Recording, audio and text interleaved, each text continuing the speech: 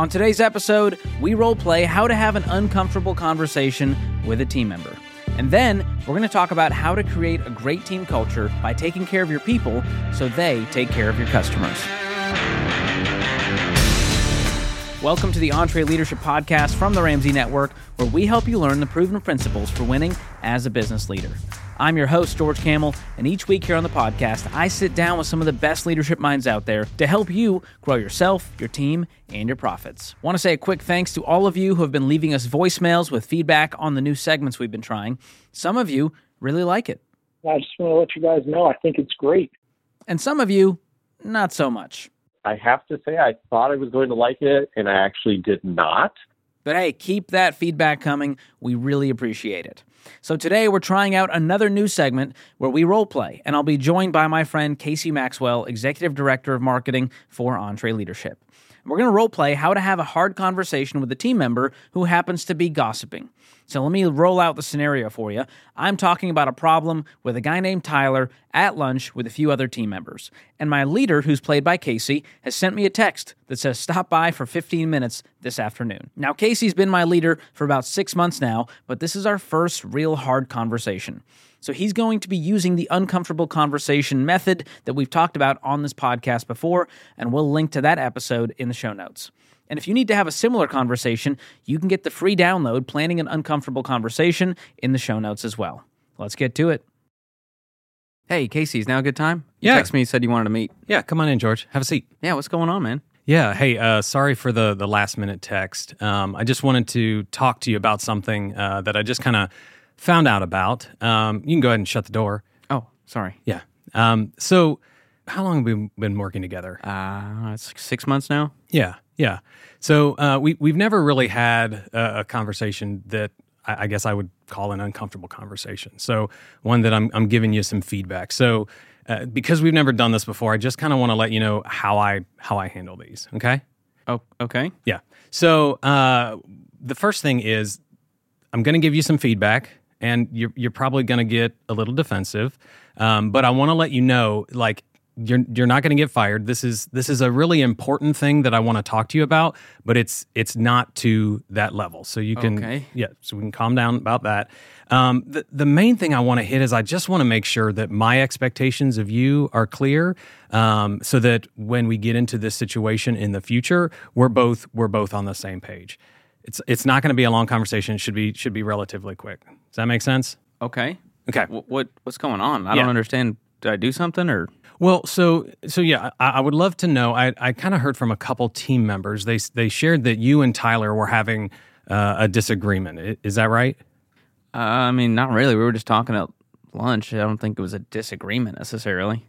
Well, could you share with me some of the things that are going on with you and him? I mean, we were working on a project together. I think we were kind of stepping on each other's toes a little bit. It really was not that big of a deal, but I was just telling, some friends at lunch what's going on at work, projects I'm working on, kind of some challenges I've been having, and that was part of it. Yeah. I didn't think it was that big of a deal, though. They, brought it to you? Sure. Well, was Tyler there at the lunch? No. Okay. So some of the feedback that I got is not that the actual disagreement that you had with Tyler is really the issue. That's actually something that I would love to talk about in our one-on-one, maybe this week. But the fact that you were bringing it up in a setting where, first of all, Tyler wasn't even there, and secondly, all of the people that were at that lunch table were not involved in this disagreement. Right? So you brought them into a disagreement, and that's actually what we consider gossip. Oh. I mean, I don't think I was gossiping. That feels like a stretch to say that. Well, we have a core value of gossip, right?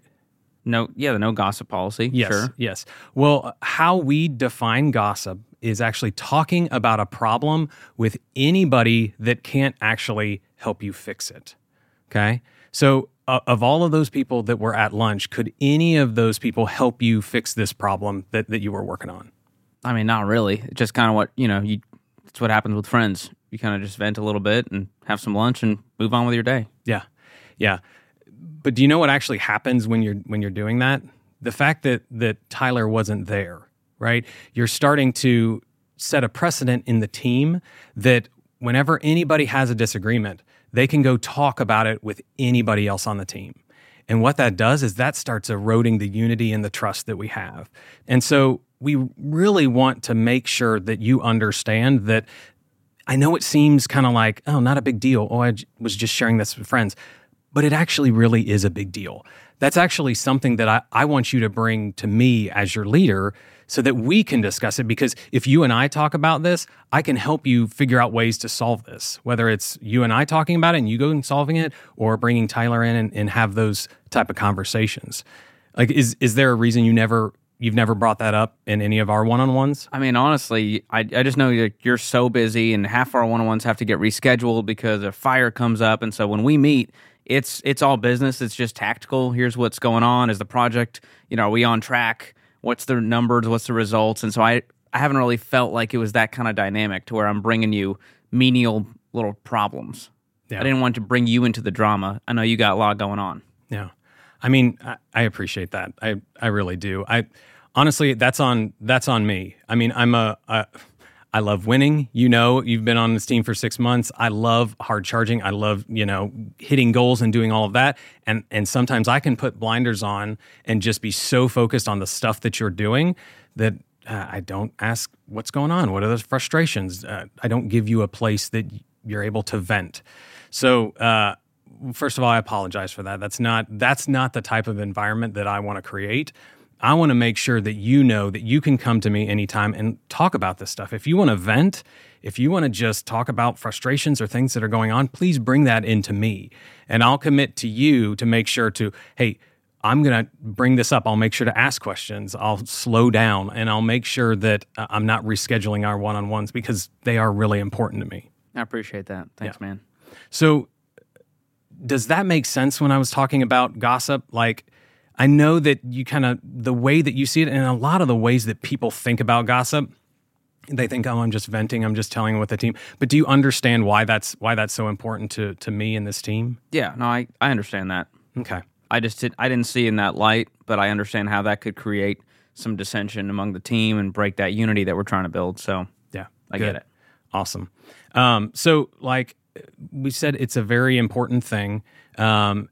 And again, because I wasn't clear on expectations, this is not something that is, hey, we're going to hold this against you forever, right? This is something that now, hey, George is a gossip.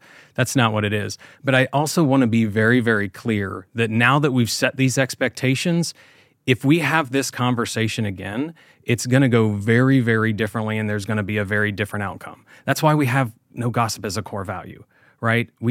It's a very big deal to us. Does that make sense? Mm-hmm. So the next steps, let's talk about this in our one-on-one. We'll make sure to dig in, and we can figure out, should we bring in Tyler, and we can handle that together. I know this was uncomfortable. I know it was kind of weird. I really appreciate the way that you took this feedback. I think that you're a really important member of this team. And honestly, one of the reasons that I'm willing to have this conversation with you is because I know you're going to do great things at this company, and I want to set you up and set up your personal brand here so that you can actually win. So let's talk about this again in our one-on-one after you've kind of had time to process this. I know this was kind of dropped on you, but take some time, think about it. If anything felt off or weird, or like you still had more questions, we can talk about it then. Sound good? Cool, man. Thanks. Awesome. I appreciate you, George. You too, man. You want me to leave the door open? Yeah, you can leave it open. Awesome. Big thanks to Kacy for having a little fun with us and role-playing to help you all have those uncomfortable conversations. So, what did you think about this new segment? Did you like it? Did you not like it? Call and leave us a voicemail at 844-944-1070. 844-944-1070. Looking forward to your feedback. All right, coming up next, how to create a great team culture by taking care of your people so they take care of your customers. That's coming up right after this. Hey, your small business has a lot of the same challenges that mega corporations do, but without a huge finance team to solve them. I mean, who has time to juggle different apps and programs to manage your cash flow? Well, that's where Found comes in. It's business banking plus easy-to-use financial tools, all to simplify small business finances. Found has all the features you want in a business bank account and none of the stuff you don't. no minimum balance, no opening deposit, and no hidden fees. You can sign up for Found in just minutes. It's easy to access on desktop or mobile, and you can customize your account to organize and manage your funds. Plus, you can create and send free invoices right from the app, so you can get paid quickly and easily. It's time to move on to better business banking, designed to help small business owners succeed. It's time for Found. Get started today for free at found.com/entree. That's found.com/entree. Found is a financial technology company, not a bank. Banking services are provided by Piermont Bank, member FDIC. Welcome back. Coming up, I'm joined by Will Guidara. He was a speaker at our Entree Leadership Summit event this year with an incredible talk on unreasonable hospitality. And he's got a book with the same title coming out that we are so excited about. Will is the former co-owner of Make It Nice, which is a hospitality group that included 11 Madison Park, the Nomad Restaurants, Davies and Brook at the Claridge's Hotel, and Made Nice. He's also the co-founder of the Welcome Conference and a founding member of the Independent Restaurant Coalition. Now, at Entree Leadership, we coach and teach business leaders the importance of a company culture. You've got to build and protect it by taking care of your team. So we're excited to have Will on to give us tactical ways we can create that culture and impact our customers. So let's get to it. Here's our conversation. Will, it is so great to have you on the Entree Leadership Podcast. How are you? I'm doing really well, man. Thanks for having me. Well, I loved your Entree Leadership Summit talk. You were a fan favorite at our event earlier this year in Orlando, and we're pumped that you're back here on the podcast to talk about a similar topic. You had a talk on unreasonable hospitality, and a lot of that is focused around team culture. And through that, you became the #1 restaurant in the world, a mind-blowing achievement, and you shared an incredible story in that talk. But I want to focus first on your guilty pleasure fast food. Before we get into the meat here, is there like a trashy fast food place that you're like, this is just what my go-to is? I mean, I'm not sure how trashy it is. My go-to is In-N-Out Burger anytime I'm in California. That's classy. Well, that's classy. That's probably not trashy enough. If I'm getting real trashy, so my wife and one of our favorite date nights is going to Taco Bell, buying a bunch of Taco Bell and smuggling it into the movie theater to watch any movie that's just come out featuring The Rock. And that's like one of our guilty pleasures. We eat Taco Bell in the movie theater. And it's funny because 1 year on our first anniversary, I had the guys in my kitchen make kind of a fancy fine dining riff on Taco Bell. And I posted a picture of my wife eating whatever it was, like a cheesy cordita supreme or something, but it was made by a bunch of 4-star chefs. And the executive chef of Taco Bell DM'd me on Instagram after I posted that. Oh my gosh. And invited my wife and I to take over the corporate kitchen at Taco Bell, where we just spent an hour making whatever we wanted in the kitchen and ate quite a bit of Taco Bell. So that made it maybe less trashy, but well, I think that's my answer. That's an incredible experience. I love that. No surprise there that you would somehow wander into the corporate kitchen there and they just give you free reign when you're at the spot you are. So, well, let's talk about team culture. A lot of what you talk about with hospitality and kindness and generosity, obviously it affects the customers, which is what we're here for, but it also affects the team. So what do you think makes up a great team culture, if you had to sum it up? Well, yeah, and I would go so far as to say you start with the team, because if you're not investing that same amount of energy into your team, your chances of succeeding in delivering any sort of reasonable level of service or hospitality to the guest is, well, you're not going to succeed, right? Like, I can only touch so many tables in the restaurants, right? I need to make sure I'm investing in my team such that they're doing what I would be doing with the tables if I were there. I think there's two things, in no particular order. I think the first thing that's so important in any culture is normalizing feedback, both praise and criticism. Identifying the power of praise, right? I think when people do a good job, getting your entire team to understand how important it is to consistently catch people doing things right and celebrate them publicly and with emotion. because praise is addictive. The moment you get it, that's the same moment you want to get more of it. But criticism is as important, if not more important. One of the things I say is praise is affirmation, but criticism is investment.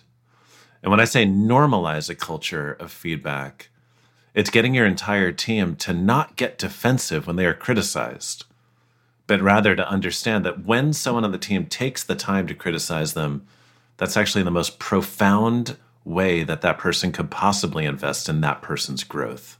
So creating a culture where feedback, positive and constructive, is delivered consistently, and creating a culture where people are welcoming of criticism and not just of praise. I think the second thing is building a culture of collaboration, though, and I think that's perhaps the most important thing, creating an environment and building the systems such that every single person on the team has an opportunity to speak into the direction you're going. Giving people that sense of ownership, giving them the ability not just to be in a position where they're executing someone else's vision, but where they're able to influence where you're going based on their own ideas and their own creativity. The moment that people on your team feel a sense of ownership in where you're going, they're going to work that much harder to help you get there. And, man, I don't know of any organization where the collective brainpower and creativity of the entire group isn't dramatically greater than that of the 1, 2, 3, 4, 10, 20 people at the top. Wow, that's powerful. And I heard you say, criticize in private without emotion and praise publicly with emotion. And that is powerful for growth, along with collaboration and creating the right systems and empowering your teams and giving them the resources to run. And that's where people thrive, and you can see them enjoy their work, and that affects the end product and the customer. And so there's a direct correlation there that you can't have one without the other.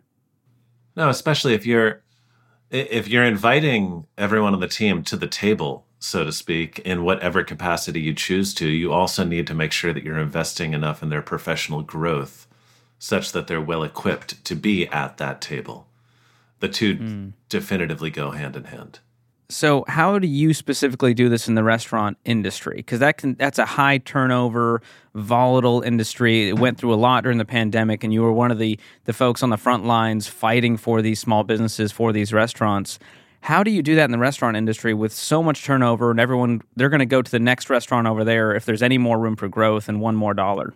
I think being a good leader is obviously having the confidence and the conviction to say to your team, this is where we're going. And for a long time, that's all that was expected of a good leader, right? Like people were just looking to follow the person that was able to say, we are going there, because I do believe people crave leadership. But at some point over the last 30 years, people aren't satisfied with that alone. They also need to understand why they're going there. They need to have a really good sense of understanding of not just where they're going, but why should they be inspired and compelled to want to follow you. I think there's nuanced ways to inspire collaboration and collective creativity, which is just making sure that you encourage people, that you share, your doors are always open, and then that the first time someone comes to you with an idea, you handle it in the right way, because that first time you can either extinguish that flame, and they are very hard to light once you have, or you can still get to the point that it becomes a bonfire. But I think there's systems you can set up. Every year, for the first day of the year, some years it was the first couple days of the year, we would close our restaurant and we would do a strategic planning meeting. Now, to the point of telling people why they should follow you, we had our mission statement, and the mission statement changed a couple times over the 15 or so years I was there, but every year we had our vision statement. So this is what we want to accomplish this year. And then we'd have 3 strategies, the things that we wanted to focus on to help us accomplish that. And then the entire day, or 2 days or 3 days, depending on the year, would be the team coming with specific and actionable ideas to help us with those strategies accomplish that vision.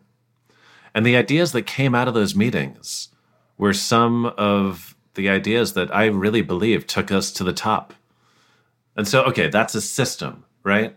You are investing time and money. It costs money to close your business to the public. You are giving people a sense of ownership in where you're going.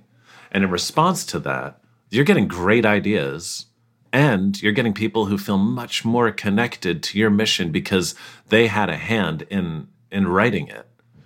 The last part, which I've seen some people adopt the strategy but miss this last thing, which is so, so important, is to make sure when someone on your team has an idea and it's good enough to put into effect, you need to make sure you shine a light on those people and celebrate them like crazy for being the person that helped move you forward. It's important to bring people to the table. It's important to mine their creativity. It's perhaps the most important to give them all the credit when they do. Recognition is huge there. And I remember you in talking about how the bus boys and the food runners had some of the best ideas to get to the number one restaurant in the world, which is where you guys ended up. And it just reminded me to not rely just on your executive leadership team, but to invite the team in, to empower them, and then to give them that recognition when there is a great idea and when it's implemented. So that's such great reminders, and you've lived this out for many, many years.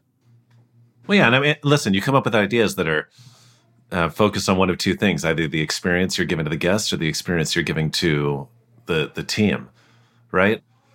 No matter how good I am at what I do, there's going to be some surprising ideas that come around how we can craft a better experience for the guests. But the experience we give to the team, there's no one better suited than a busboy to come up with a new idea on how we can be a higher functioning team, either in how we're taking care of them or in the systems that are established that they can thrive more effectively in their roles than them. They're certainly more well equipped to do that than I am. I think a lot of the time people get to a certain level in the hierarchy and they're so excited to finally have responsibility that they don't want to share it. Having the confidence to recognize that even when you're the boss, the people that work for you might have better ideas than you do. I think that's a dramatic secret to success. Yeah, you got to swallow your pride there and admit that the team may have some great ideas and I'm not the savior here. That's huge. Or rather than swallowing your pride, actually feel proud of the fact that you hired such amazing people that they have that much to contribute. You know? That's huge. Yeah. That's the part of the one of the hardest parts as a business owner is hiring people who are really talented, who care deeply, and sometimes they're going to be more talented than you are in a lot of areas. And so that's a good thing that you should be proud of for sure. Here's a math refresher. There are only 24 hours in a day, so you and your team need to streamline time-consuming tasks to focus on the activities that make money. Smart businesses are realizing that to reduce headaches as they scale, they need NetSuite by Oracle. NetSuite is the #1 cloud financial system, bringing accounting, financial management, inventory, and HR into one platform. With NetSuite, you can reduce IT costs because it's cloud-based. You can cut the cost of maintaining multiple systems because you've got one source of truth. It's a big deal. And you improve efficiency by bringing all your major business processes into one platform, saving time and cutting manual tasks and errors. So join the more than 37,000 smart companies like Ramsey Solutions that have done the math and are boosting their efficiency with NetSuite. And right now you can download NetSuite's popular KPI checklist designed to drive the right behaviors for your business. Absolutely free at netsuite.com/Ramsey. That's netsuite.com/Ramsey to get your own KPI checklist. So in your book, releasing tomorrow, as of the date of this episode, you've got this great story about the time your dad told you about corporate smart versus restaurant smart. What was that about? Yeah, and this, by the way, does not apply just to restaurants. I think it applies to all businesses. So I worked for a guy named Danny Meyer, who's one of the great restaurateurs in America, and he's grown his company to the point where it's a very big company. But when I worked for him, there were only 4 restaurants. And I loved my job there, but my dad effectively made me quit to go work for a company called Restaurant Associates, a big, big company. And the reason he did was because of this exact thing that you're bringing up. He said that Danny's company was restaurant smart, and he wanted me to learn from a company that was corporate smart in hopes that one day I could build a company that was both restaurant and corporate smart. The distinction between those two things he would describe as where the highest paid people worked. Were they in the restaurants themselves, or were they at the corporate level? Because where the highest people work dictates a lot about what the company is. And really, it's a conversation around control versus creativity. In a restaurant smart company, the restaurants are dynamic, collaborative, creative environments where when you go there to dinner, there's exciting things happening on the menu. There's exciting things happening with service because the people making the decisions that impact your experience are there. They're the ones delivering it to you. I talk about feeling that sense of ownership. They don't have like bumpers in a bowling alley. They can color outside of the lines and they can do what feels right. And they know better than anyone what feels right because they're there serving their guests. That said, because there's no corporate oversight, there are no controls, and those businesses end up being a lot less profitable. On the corporate smart side, there's high-functioning accounting, HR, purchasing departments who can really streamline the operations and build in the kind of operational efficiencies that make those businesses great businesses. And the thing I learned doing both is my gosh, there is unbelievable tension between control and creativity. But both of those things are required if you want to do something of significance. Because at the end of the day, the more profitable a business is, the better it can be because it has more resources to invest in making the experience great. And at the same time, empowering the people on the front line to actually come up with their own ideas and feel the sense of empowerment and autonomy that they really own the experience, it results in them giving much more of themselves to it. Understanding that those are both important, understanding that there will always be tension between them, it's about leaning in and embracing that tension and really working hard to thread the needle.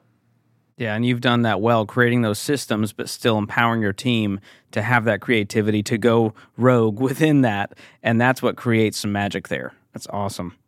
So when it comes to team culture, one of the keys here, and you've mentioned this, is people want to feel seen. They want to feel known. And one of the ways you do that is the leader finds their strengths, and they put them on the right seats on the bus. And that's one of our principles here at Entree Leadership. Tell me a story of one time you found the strengths of a team member, and maybe you thought they were the wrong person for the role, or you moved them to the right seat on the bus. Yeah, this is another lesson from my dad.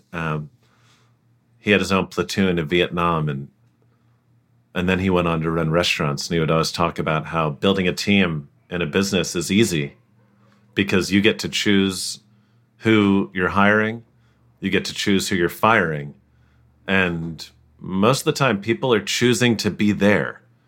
Whereas in Vietnam, no one wanted to be there.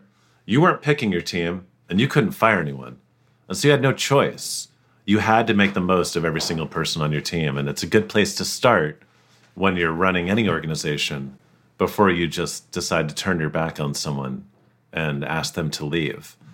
Man, that happened all the time. The one that comes to mind, I think I wrote about him in the book, was this one guy who was a food runner.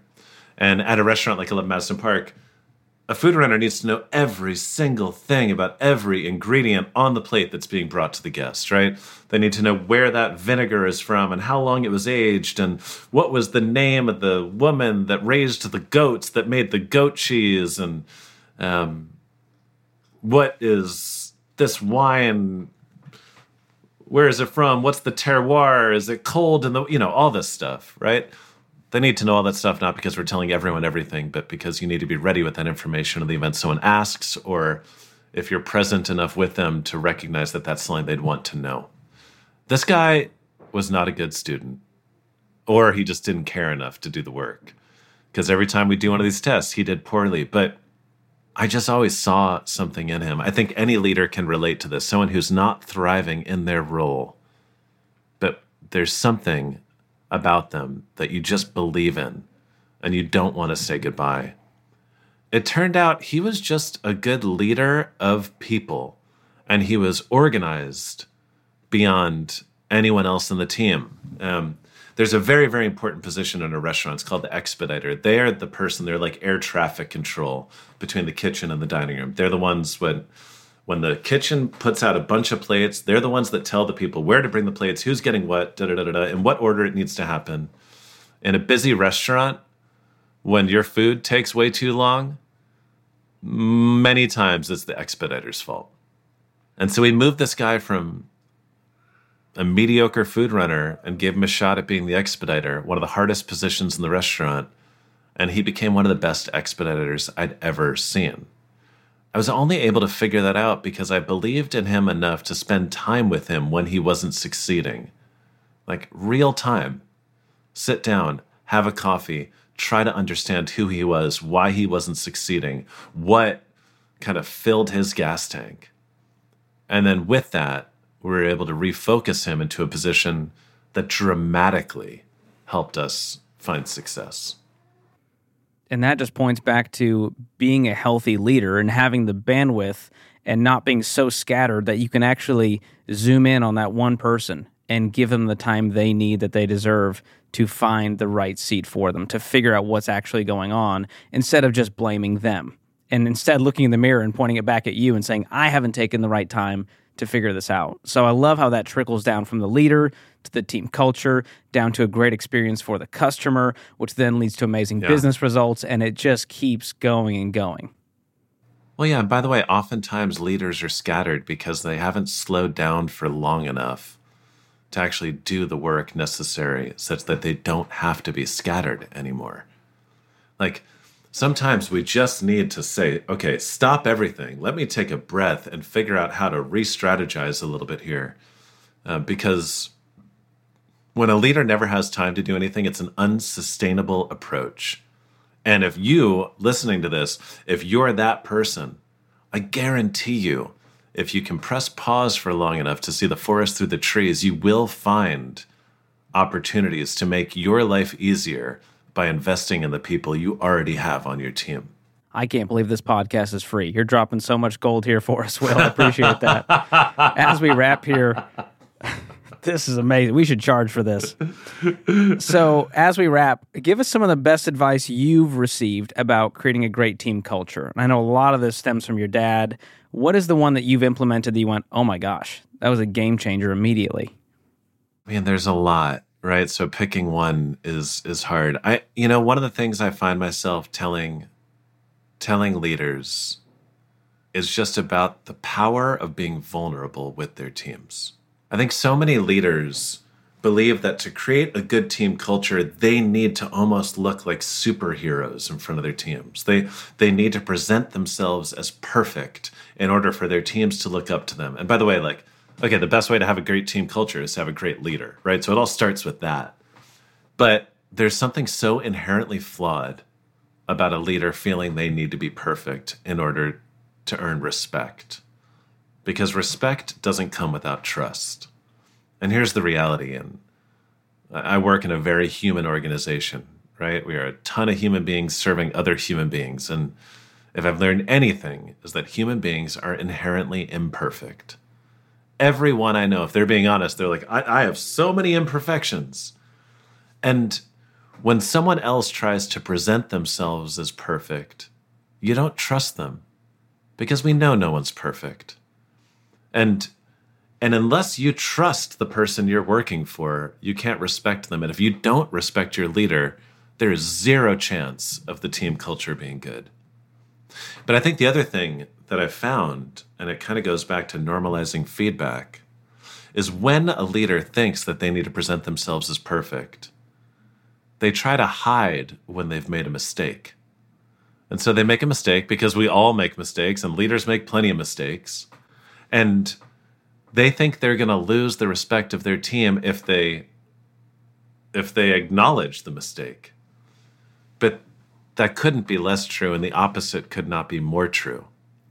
Because the moment a leader stands up in front of their entire team and says, I am sorry, I did this wrong. This is what I've learned from my mistake, and I will do better by you the next time around. it can transform a culture. Because if feedback is everything, the team will always be much more likely to receive criticism from you when you're just as willing to stand up and criticize yourself. And so I think just leaders allowing themselves to be fully human, to not try to hide our flaws, to be vulnerable, and have the confidence and the strength to say, I'm sorry when we fall short, I think can transform an organization. So powerful. Will, we are so proud of everything you've accomplished. You deserve every ounce of it, and we're so excited for your new book, Unreasonable Hospitality. We scratched the surface today, and I think a lot of leaders listening need to go pick up that book to get more gold that you've dropped today. So thank you so much for your time. It was an honor to have you on the podcast. Thank you, man. I'm just such a big fan of that entire community, and it was an honor to be here. Big thanks to Will Guidara for joining us. What an incredible story and so much wisdom. Well, folks, we are ramping up for EntreLeadership Summit 2023, and if you haven't heard, we've got some big news. Malcolm Gladwell has officially joined the lineup. Malcolm is a 5-time New York Times bestselling author and one of foreign policy's top global thinkers. So if you want to hear Malcolm and the rest of our incredible lineup, speakers like Dr. Jordan Peterson, Dr. Amy Cuddy, Dave Ramsey, and so many more, then you've got to get your tickets now. It's all happening right here in our hometown, Nashville, Tennessee, May 30th through June 2nd. So go to EntreLeadership.com/summit to secure your spot. If you enjoyed today's episode of the show, follow or subscribe and leave us a review wherever you're listening. And if you want to do us one better, share this episode with your team, with your friends, or on social media. You can always follow us on social at EntreLeadership. This episode was produced by Tim Hull, edited by Jacob Harrison, and mixed and mastered by Will Rudder. I'm your host, George Camel, and on behalf of the entire EntreLeadership team, thanks for listening. Until next time, keep learning and keep leading.